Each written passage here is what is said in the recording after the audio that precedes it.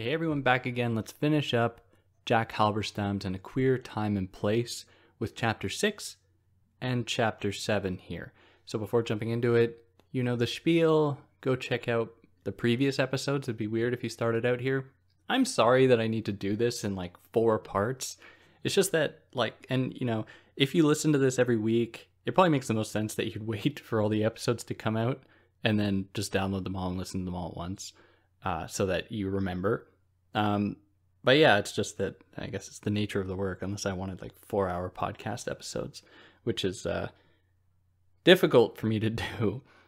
So anyways, let's finish off the text here with chapter 6 and 7. So starting from chapter 6, titled Oh Behave. I can't do the accent. This is a commentary on Austin Powers. So for those of you that aren't familiar, we're going to be talking about Austin Powers, the film, the first one, and a little bit of the second one, and the Full Monty.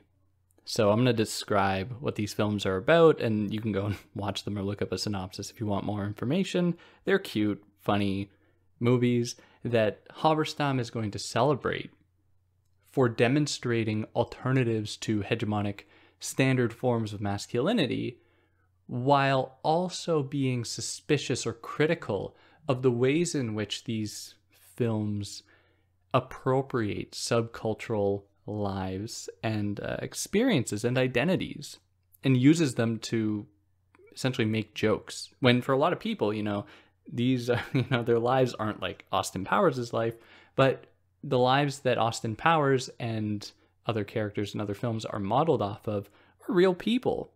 And it's not great to make a joke out of it and to essentially do it for profit. So in popular culture of the LGBTQ plus IA2S community, white gay men have been the most represented in popular culture. Their experiences, their lives have been the most documented in mainstream popular culture, in Hollywood film and other big film industries. So they've had their experiences reflected in daily life, and there's been some degree of reception and acceptance, albeit still with a fair amount of restriction. Like, it's not as though gay white men don't experience discrimination. Of course they do. But when compared to the experiences of lesbians or of gay people of color, or lesbian women of color, or trans, other queer people, there are just going to be so many more barriers to entering into the pop cultural scene in the mainstream. Not to say that people necessarily want this. A lot of cases, people don't want their lives to be demonstrated on the big screen for everyone to see and make fun of and laugh at. Because to laugh at something is, in part, it can happen in such a way as to respect the person who's being laughed at if they've attained, and the group that they belong to have attained a certain degree of power in that society. So this would be an example of punching up as far as the jokes go. But when jokes happen at the expense of marginalized people, then we have to interrogate what purpose is it serving for these identities to be displayed on the big screen for mass audiences. Now, Halberstam suggests that it might be that white gay men have attained a relative degree of status and acceptance in society, and I'm using that term very generally. We're just talking about North American, European society, where there are these are the cultural zones we're referring to here, where white gay men have attained some degree of acceptance. Halberstam suggests that this might be because they resonate with white women, whereas white lesbians do not resonate with white women, and they do not resonate with white men. So they have no connection, no entry point into these positions of power in the same way that gay men do. So, like, for example, we all know, well, you might know, what was it you said? Queer Eye for the Straight Guy, or now just Queer Eye, the show with 5 gay men who go around and give straight men and women, for that matter, makeovers and teach them how to properly live their lives, throw a bunch of money at them, get them to renovate their house, teach them how to make a single meal, give them a wardrobe, and then they drive away. So yeah. So you wouldn't see the same kind of show, at least now, with 5 queer women giving makeovers to straight women. That just wouldn't happen. And, you know, there's so many reasons, like there's so much to unpack about this, like in that the gay man aesthetic happens to comply with normative dominant fashion trends that can then be applied and kind of administered to people as a way to bring them into the normal fold. So they go to people, like often in rural settings, and say, oh, you farm man, why are you wearing those clothes? You must wear these clothes. Why do you eat that food? You must eat this food. And so here we see that there is some degree of normativity applied within this type of show that lesbian women do not have the same kind of access to because of their continued marginalization from these spheres, from being in within the kind of in the domain of normalcy. So their dress, their types of conduct are not treated as something to aspire towards, but instead as something to police and something to actually get away from. So like, we can imagine that the Queer Eye people would show up to and see a woman who's dressed maybe in traditionally masculine clothing, and they will try to make sure that they do not dress that way, so that they dress more accordingly to their expectation. They don't actually do this. Maybe the earlier edition of the show did this more, but nevertheless, I think that Halberstam's point is poignant in its description of the way in which Queer Eye can exist for 5 gay men, but we aren't quite there yet with 5 lesbian women. So perhaps lesbian women or butch women who may or may not be lesbian are discriminated against because they pose a challenge to the essential bond between masculinity and men. So butchness is extremely important here. And with women who embrace and embody a butch identity, here we're not talking about trans men, we're talking about women who identify as butch and take on these qualities and demonstrate these qualities.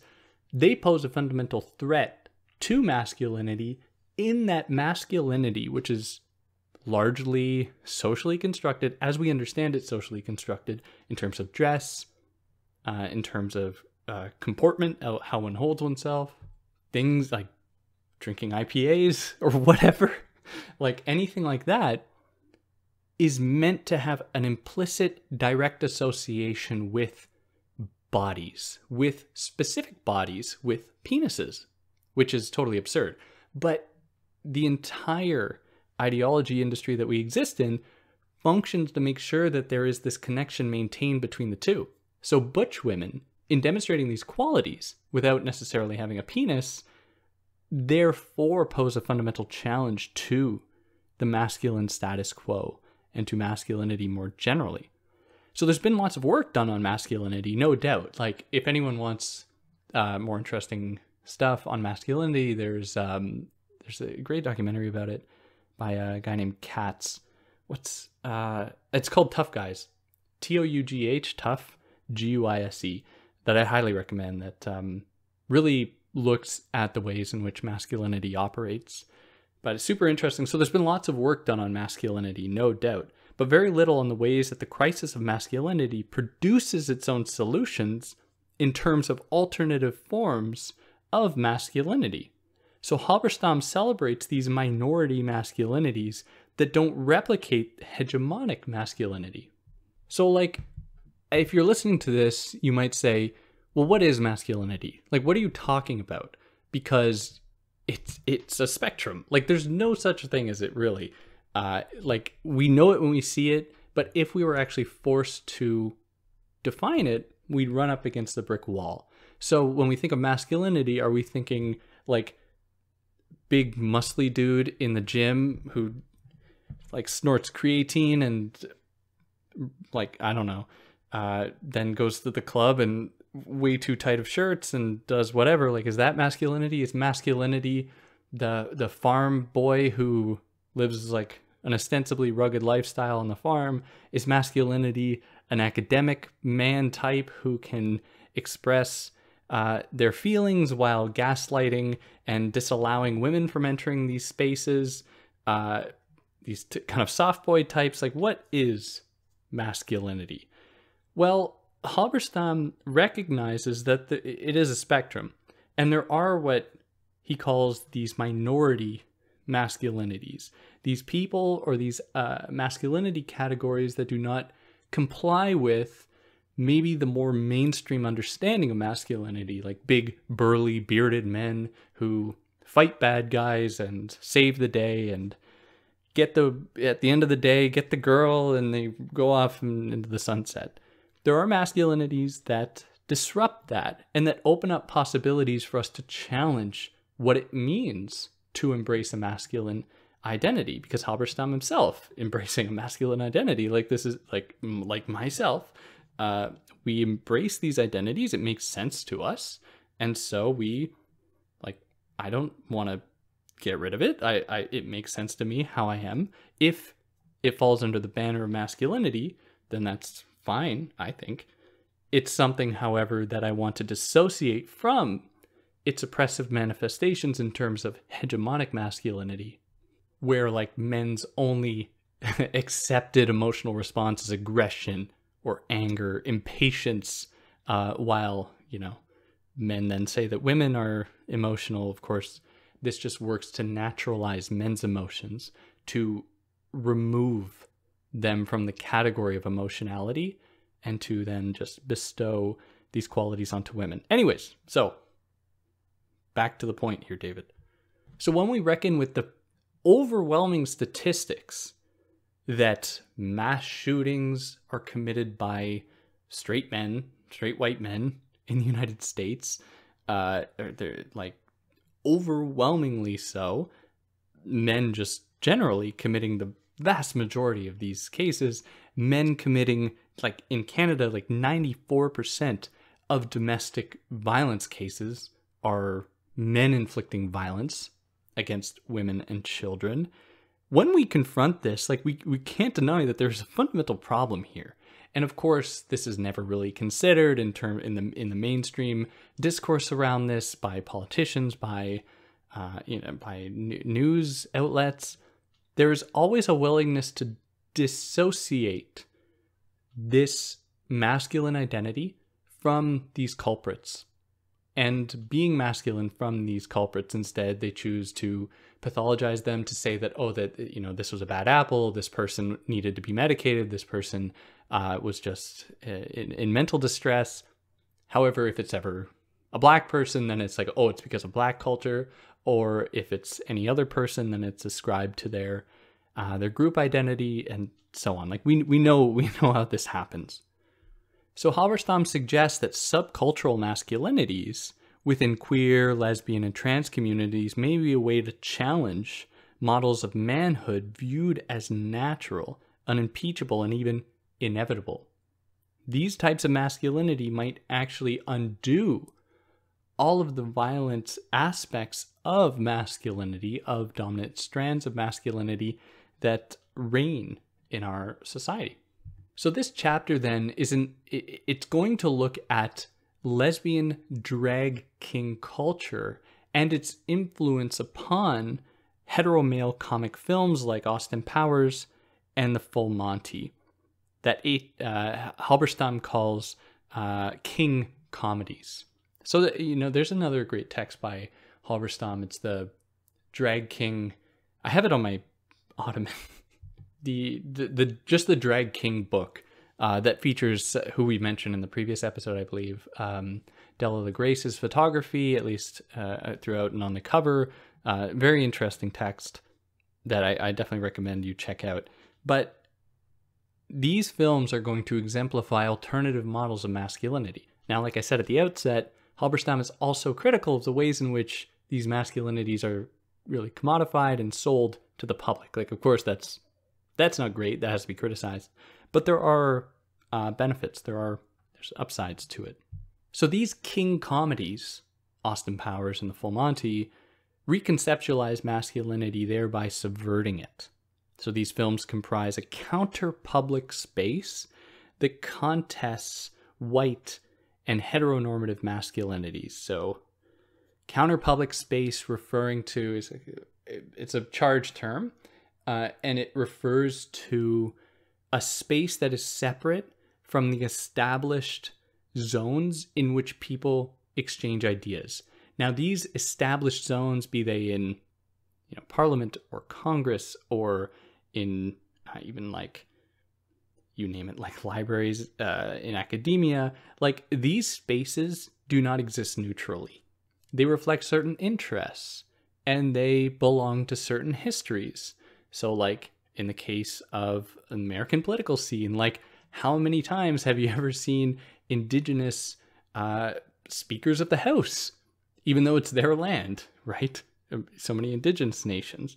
So this is just to exemplify that a counter-public is a rethinking of the very places that allow for speech and discourse to occur, thereby thinking about the different people who can occupy it and to expand the possibilities of people to occupy these spaces, to lend their voices, their experiences, and really rethink what community means, what identity means, and so many other things.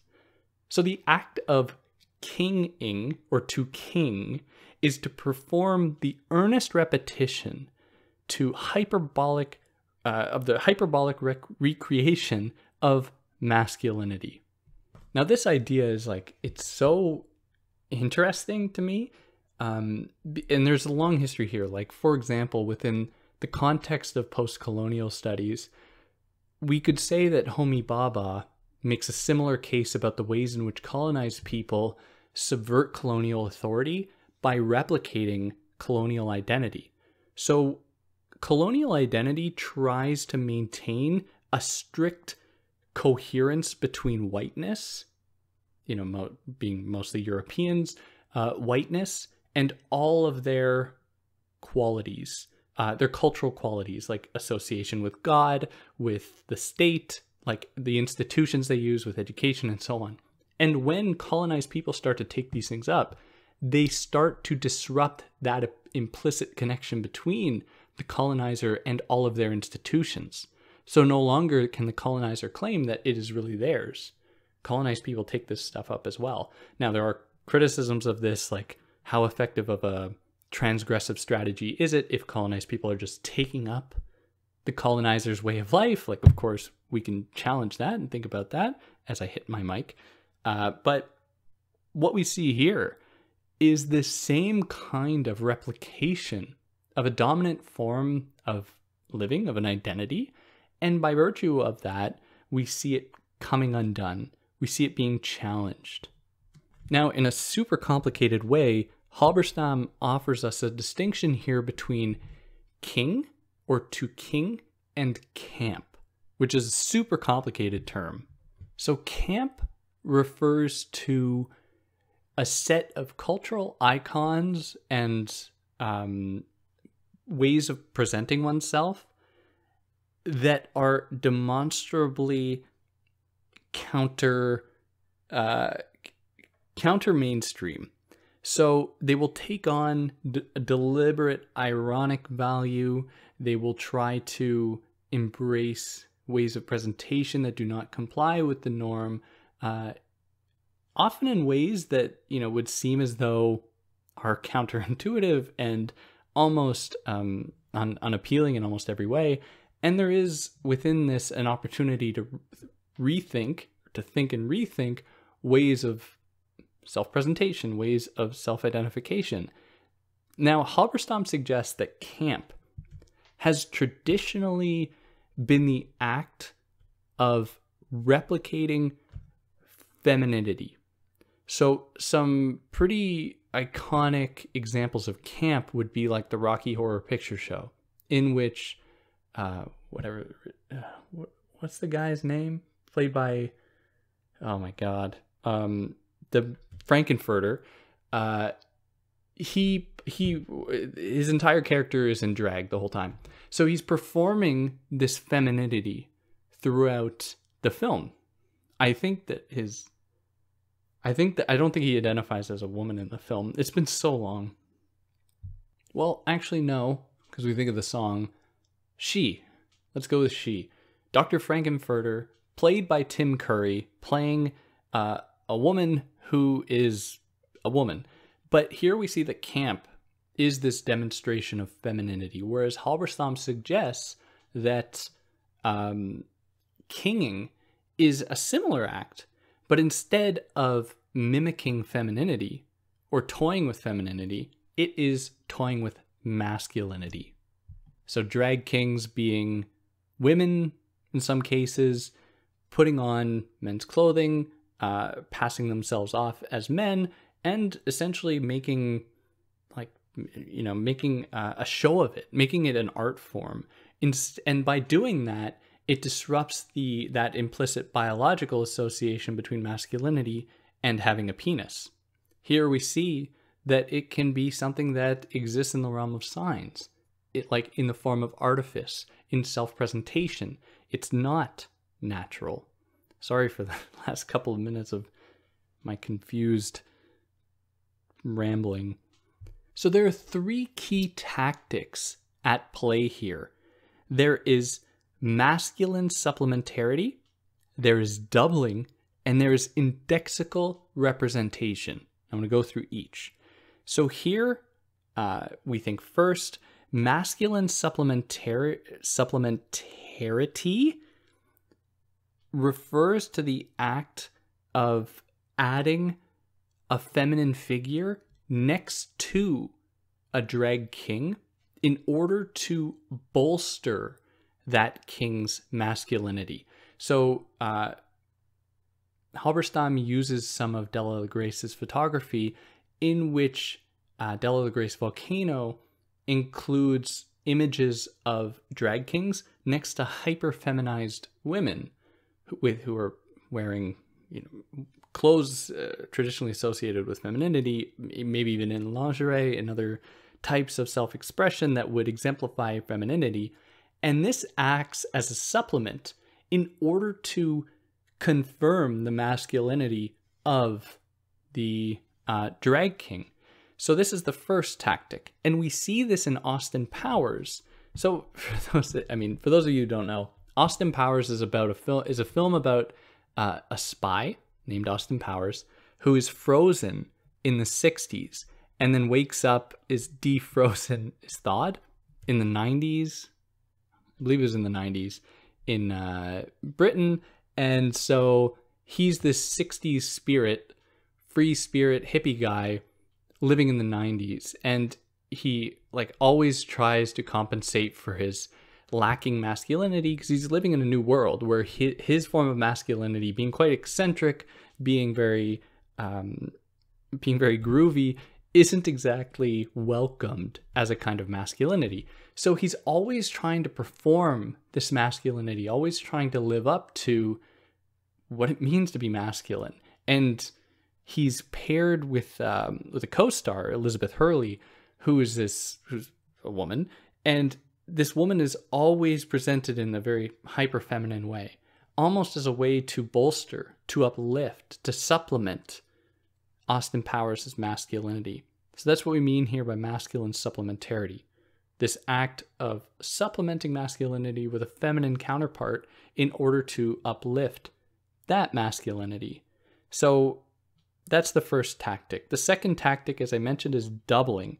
Now this refers to replicating an imperfect masculinity imperfectly, like Dr. Evil's clone.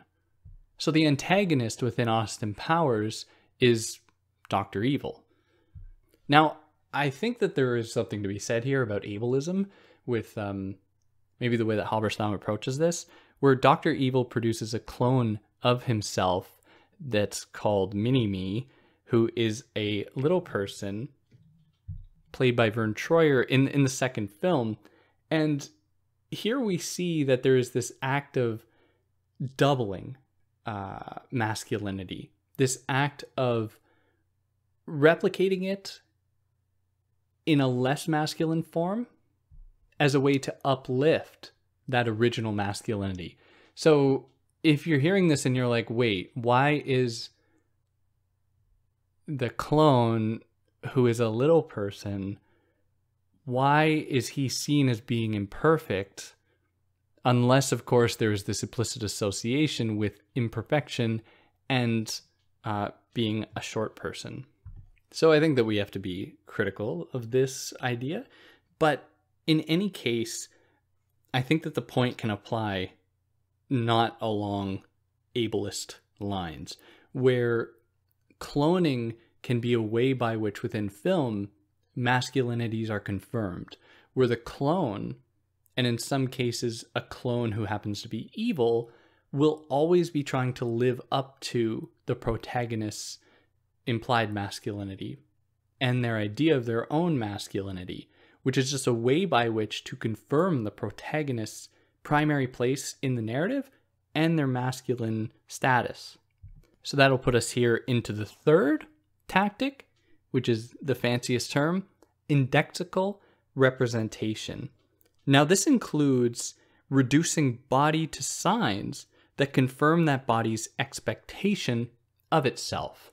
So there's a point in the film in which Austin Powers is naked, and the only reason we're not seeing his full nude body is because his co-star, played by Elizabeth Hurley, is placing objects just so conveniently in front of his genitalia. So there's like, at one point, I think there's like a hot dog, and it shows that his genitalia is very long and large, which is something that he associates with his masculine status. The size of his genitalia is very important to him. He wants to have a large penis because that is a way by which he connects with his masculinity. And so this substitution of his genitalia with an artificial one by covering it, yet that nevertheless lends that original genitalia a very large size because there's a very big thing covering it. What that does is confirm his masculinity while concealing it. So this is what Halberstam means by indexical representation. We see a simulation of a thing that stands in for that thing and that actually becomes, in a sense, that thing in Austin's eyes. Austin, like this, we aren't privy to his thoughts in this moment, but it confirms his masculinity, which is all he really wants throughout the course of the film. But this also reveals that maleness and being masculine is no less constructed on the body than in clothing. Like, these are constructions, these are simulations, these are representations of his masculinity, but that stand in for that masculinity nevertheless, revealing that masculinity is not natural, it's not real, but it is something that we associate or we understand through signs that they're going to change all the time, and our associations with it. Like even the size of one's penis in terms of masculinity.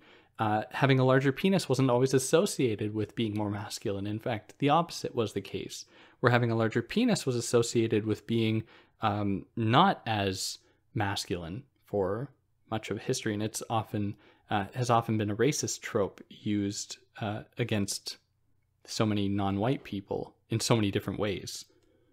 So instead of confirming masculinity, these three tactics interrogate masculinity. So supplementarity, doubling, and indexical representation interrogate this masculinity. Now, it's important to acknowledge that these films are about men parodying masculinity. Would a queer protagonist have made the films as much money, we can ask? Probably not, which signals that these films are not like totally transgressive. They still belong to the same kind of continuum. Very much like we discussed with Boys Don't Cry, where you have a cis woman playing a trans man. Like, what does that reveal to us? Like, we clearly aren't there yet to be actually casting trans characters to play trans roles, or trans characters to play non-trans roles. And so we just, you know, we can see that even within these ostensibly transgressive zones, we are mirroring, or there's still the mirroring of dominant attitudes and dominant beliefs. And then there are examples of films like Woody Allen's films, you know, that great guy, Woody Allen.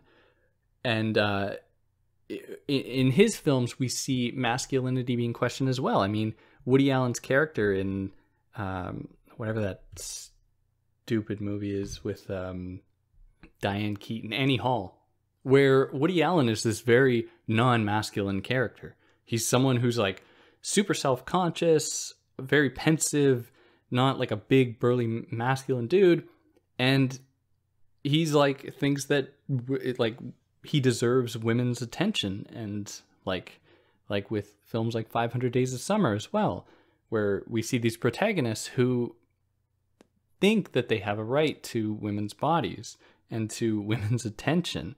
And we might think like, okay, this is subverting masculinity, when actually we see masculinity being championed here. Because you could very well read that and say, oh, well, if he had been more masculine, then he wouldn't have had this problem. Or another annoying film like High Fidelity, which, not that you care about my opinion, but I'd never been so close to just turning off a movie midway through. I'm like, God, I hated that movie. Anyway, so Halberstam suggests that British people were more willing to pursue these comedic feats because, you know, Austin Powers' British comedy, and the Full Monty as well, Full Monty as well, because of the decline of empire in the second half of the 20th century and the rise of new ethnicities in post-imperial Britain. So Halberstam is suggesting here that because of the general decline of British Empire's power, there was this crisis of masculinity and understanding what power meant. Now that'll put us here into the Full Monty, where this is a film about 6 steel workers who lose their jobs and try to make ends meet by taking up stripping. And so the film plays with masculinity because these men they're trained by women as to how to properly strip. It's just so obvious. Like, they're taking on a traditionally feminine sorts of dress and dance, and in order to make ends meet. Now, the Full Monty, the title refers to the expectation that in order to do their job well, they need to go fully nude. They need to go the Full Monty, which is implied at the end of the film. Sorry, spoiler. Spoiler. So here we see that changing economic conditions comes with changing ideas of masculinity, where these steelworkers, like a job that is implicitly associated with masculinity, often that is, they lose their jobs and they lose their sense of masculinity, which is totally absurd. Like, this is kind of what's being conveyed in the film. If masculinity is this natural thing, surely your job, it doesn't matter what job you have, but it does, because, you know, these things are highly culturally coded. So Halberstam's point here is not to reduce this to an economic issue, but to highlight how the film captures the way that men see themselves, rather than women, as the subjects who represent and figure a lack, as a psychoanalytic reading might suggest. So these men, in losing their jobs, feel like they've been emasculated, they've been castrated almost, and they're forced into these roles. So someone might read this and be like, oh yeah, of course, like a psychoanalytic reading might suggest, yeah, it is because they've been figuratively castrated that they take on these feminine attributes, because women always live being castrated. So it resonates with these newly castrated men, which is totally absurd. Whereas Halberstam is suggesting that actually we see here different possibilities for masculinity. Why can't men do these things? Why can't men take up these roles? Why are they just arbitrarily disallowed culturally from doing these things, and instead expected to work in a steel mill, right? Now, both of these films, Austin Powers and the Full Monty, and I can only really scratch the surface here. Halberstam goes into a lot more detail, analyzing specific moments of the film, so I definitely recommend you just go read this chapter, the whole book, to get more out of it. But just to give you an idea, I hope this has been informative. But Halberstam is still like, of course, these films are not quite as transgressive as we might initially think. Like, of course, they erase racial conflict. They uphold ideas about heteronormativity and compulsory heterosexuality. Of course, these things aren't being really challenged in the films, but in any case, they do point to and subvert masculinity. And that puts us here into the final chapter, Chapter 7, What's That Smell? Queer Temporalities and Subcultural Lives. So queer space and temporality conflict with everything we know about life, right? Like, you're a kid, then you're an adolescent, going to high school, then you're supposed to work in the job market, be an intern, get a job, get married, 2.3 kids, white picket fence, house, retirement, old age, and then death. That's the script. Queer temporality and space disrupt all of that. So they oppose longevity and the normative life script. So this chapter will explore the stretched out adolescence of queer culture makers that disrupt conventional accounts of subculture, youth culture, adulthood, and maturity. So if we look at this normative script, the idea is that your creative peak is in like your adolescence. Then after that, you're supposed to just get a job, become a drone, just, work the 9 to 5, don't exercise any kind of creative potential unless you make that your job, which isn't the majority, and, just do that until you die. Now, within queer culture, Halberstam suggests that it is a kind of stretched out adolescence, an adolescence that extends into adulthood, insofar as we understand adolescence in terms of the normative script as being the zone for cultural creation, of creativity, of engaging with community, not just like retreating into your suburb in your house where you don't really interact with anyone unless it's like in church or something. So adolescence is stretched out in that sense for queer communities because there is this effort to really maintain community bonds in these subcultures, to make sure that these bonds, and to collect through archiving and through everything else, to maintain these connections and to push the boundaries of those subcultures through the creation of art, of expanding identity, and so on. So these queer subcultures they meet a lot of resistance, right? They're often targeted by institutions to uphold a norm. Their style and way of life are used as both evidence for their need of rehabilitation, and they are treated, they are a way of they are both prosecuted, and they are a zone of survival for the people who occupy them, which is kind of paradoxical, but there's no other really opportunity given in a world in which so many people, if you do not comply with the norm, are going to be policed and prosecuted. So you have to retreat into these zones that are then going to be even more policed and more prosecuted. So in their exclusion is revealed the lie of the promise of community that we are sold. We're sold that community is what matters. Family is what matters. But of course, what that means is just biological community, biological family. Your who you share blood with is all that really matters. As soon as you start to expand these categories to include other people, to expand what you know by family, what you know by community, then it's revealed that community has never really been the normative agenda's concern. It's been instead about maintaining family bonds so that people can work, have more kids, work, keep that cycle going. So here Halberstam thinks about Sleater Kinney's Ballad of a Lady Man as an example of queer punk scene that resonates with earlier forms of punk expression. So punk music, the Ramones, the Clash, other examples like that. But these examples differ. Sleater Kinney's Ballad of a Lady Man as a musical example differs in that it actually considers in more detail gender, class, race, community, and sexuality, whereas much of earlier the punk scene was really focused on white impoverishment, which is legit, it's definitely a problem. But considerations of race, sexuality, gender were not as exemplified there as in these other examples of punk. So there are points of contact between drag king culture and queer punk. But what is informative is the way they are incorporated by the mainstream to be the focus of a joke, to be the butt of a joke. This is draining for subcultural producers whose work isn't rewarded in same ways other art forms are. So the only times queer punk or drag king culture really enters into the mainstream is to be made fun of, which is obviously draining.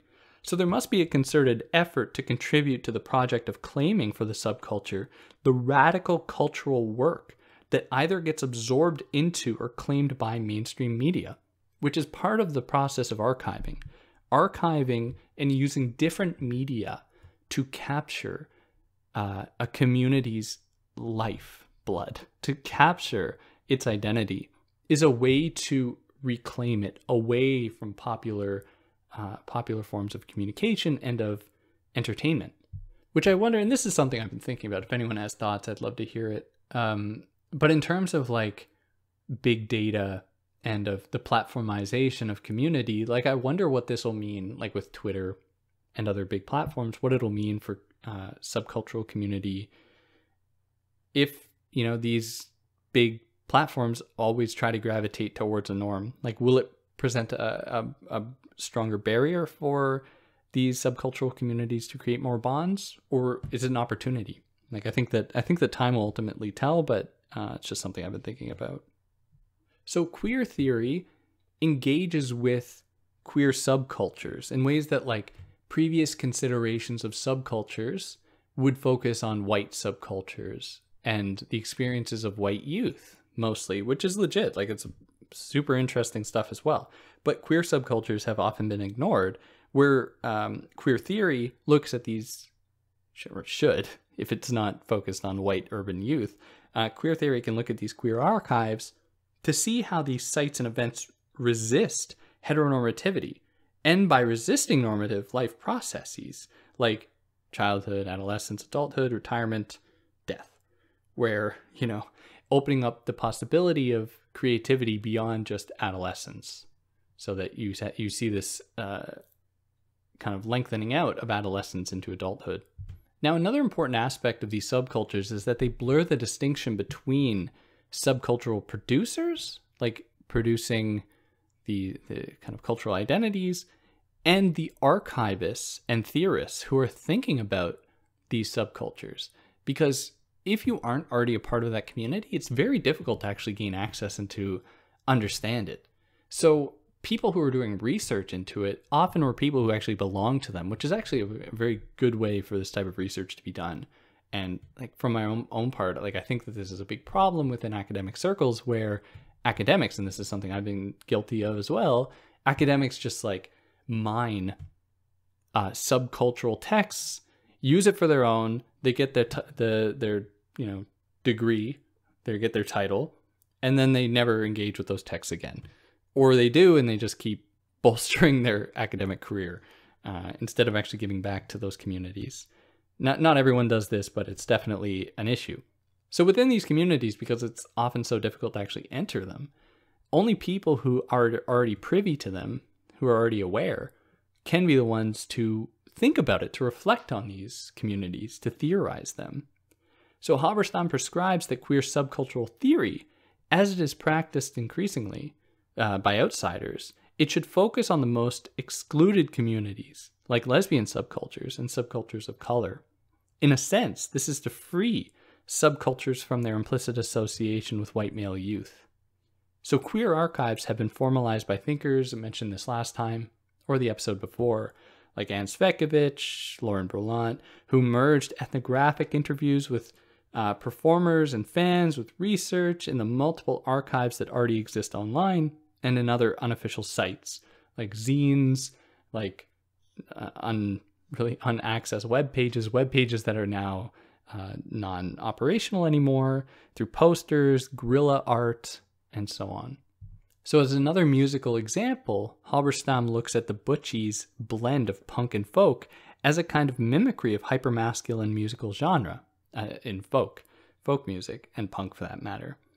Similarly, the music of Bitch and Animals music, and Animal, acts as archival records of lesbian subculture, which is definitely go and check out all of this music. Like it's definitely informative to hear it and to know how Halberstam is reading their music. So to return to an idea mentioned earlier about subcultural prolongation of adolescence, you know, the idea that it is the prolonged period within queer communities of the period the normative script associates with creativity, adolescence. We see this being prolonged. Halberstam qualifies that we see similar trends even within the dominant normative traditions, but they often are just like the interests of white men. So for example, Halberstam points to Jackass as like this adult adolescence, which isn't transgressive in any way. Like, it's just mindless entertainment, but it's still important to draw that distinction so as not to conflate the two, to confuse queer subcultural extension of adolescence with these other examples of just almost absurdity. And queer subcultures aren't just doing this to get rich. Like, they aren't drinking paint because they'll make money and they'll get clicks. Like, they're doing it as a mode of survival. Like, this is the way that their community survives. They aren't creating an absurd community where they beat each other with bats and then, like, whatever absurd thing like people do to make money in their life. Like, this is what people do this. Now, it's also important not to treat queer youth purely as victims of homophobia and oppression. Like, of course, there are these forces at play and they have to be challenged. But the way that sometimes these forces of oppression are responded to are by institutionalizing these youth, by seeking to rehabilitate them, to put them in group support through outreach. So these narratives risk chaining queer identity to the youth, to say that, oh, we got to save the youth before they become adults. We can properly conform them so that they'll be good, proper, socialized adults. And it erases the ways that previous generations, and there are currently so many aged queer people who aren't young in the way that we understand youth. So it's like, it's this double erasure in that it's erasing older people's experiences as being queer, and also this effort to erase queerness itself, even among the youth, or to treat it like something that has to be treated. So Halberstam then considers how homoeroticism is packaged and sold through boy bands. Like, I don't know, why am I drawing a blank? Like Backstreet Boys. However, Halberstam sees in them an interesting inversion of masculine identity that adopts many feminine social traits, like singing about romance, singing about love, dancing, not playing instruments, like just focusing on the voice, which is often associated with femininity. So Halberstam is more ready to celebrate queer reimaginings of boy bands, like with drag king boy band named Backdoor Boys instead of Backstreet Boys. So whereas Backstreet Boys is just like essentially a corporate creation to sell CDs to like pretty much a single demographic of young girls, Backdoor Boys actually poses more of a fundamental threat to the way that masculinities can be packaged, sold, and how the appropriation of femininity by men, by corporate elite, the way that Backdoor Boys problematizes that and presents alternatives to that commodification. So this group, in addition to other things, disturbs the binary between youth and adulthood. And we see a similar example within the hip-hop group Deep Dick Collective that identifies as homo-hop instead of hip-hop, and that challenges hip-hop's heteronormativity, which is obviously part of hip-hop music, a pretty big part of it, like other genres as well, like rock and roll, country, and there are also examples of subverting those genres as well, but Halberstam focuses on this one. And it is through that replication and by making subtle tweaks that are they're significant, but subtle, that actually poses these fundamental challenges to what we take to be normal, how we understand the world. So a queer history of subcultures with a focus on queer temporality, in Halberstam's words, tracks the activity of community, building, traces the contours of collectivity, and follows the eccentric careers of those pioneers who fall outside the neat models of narrative history or normative standardized history. And yeah, that'll pretty well close us off here. I hope that what I said was informative and that you understand what the text is about. If there's anything I got wrong, anything I excluded, I'd love to hear about it. I'm always interested in hearing your perspectives. I hope that after 4 episodes, you've been able to stick with me here and I didn't lose you in episode 1 or 2. But for those of you that stuck around this time, thank you very much. It means a lot. And yeah, on that note, catch you next time. Take care.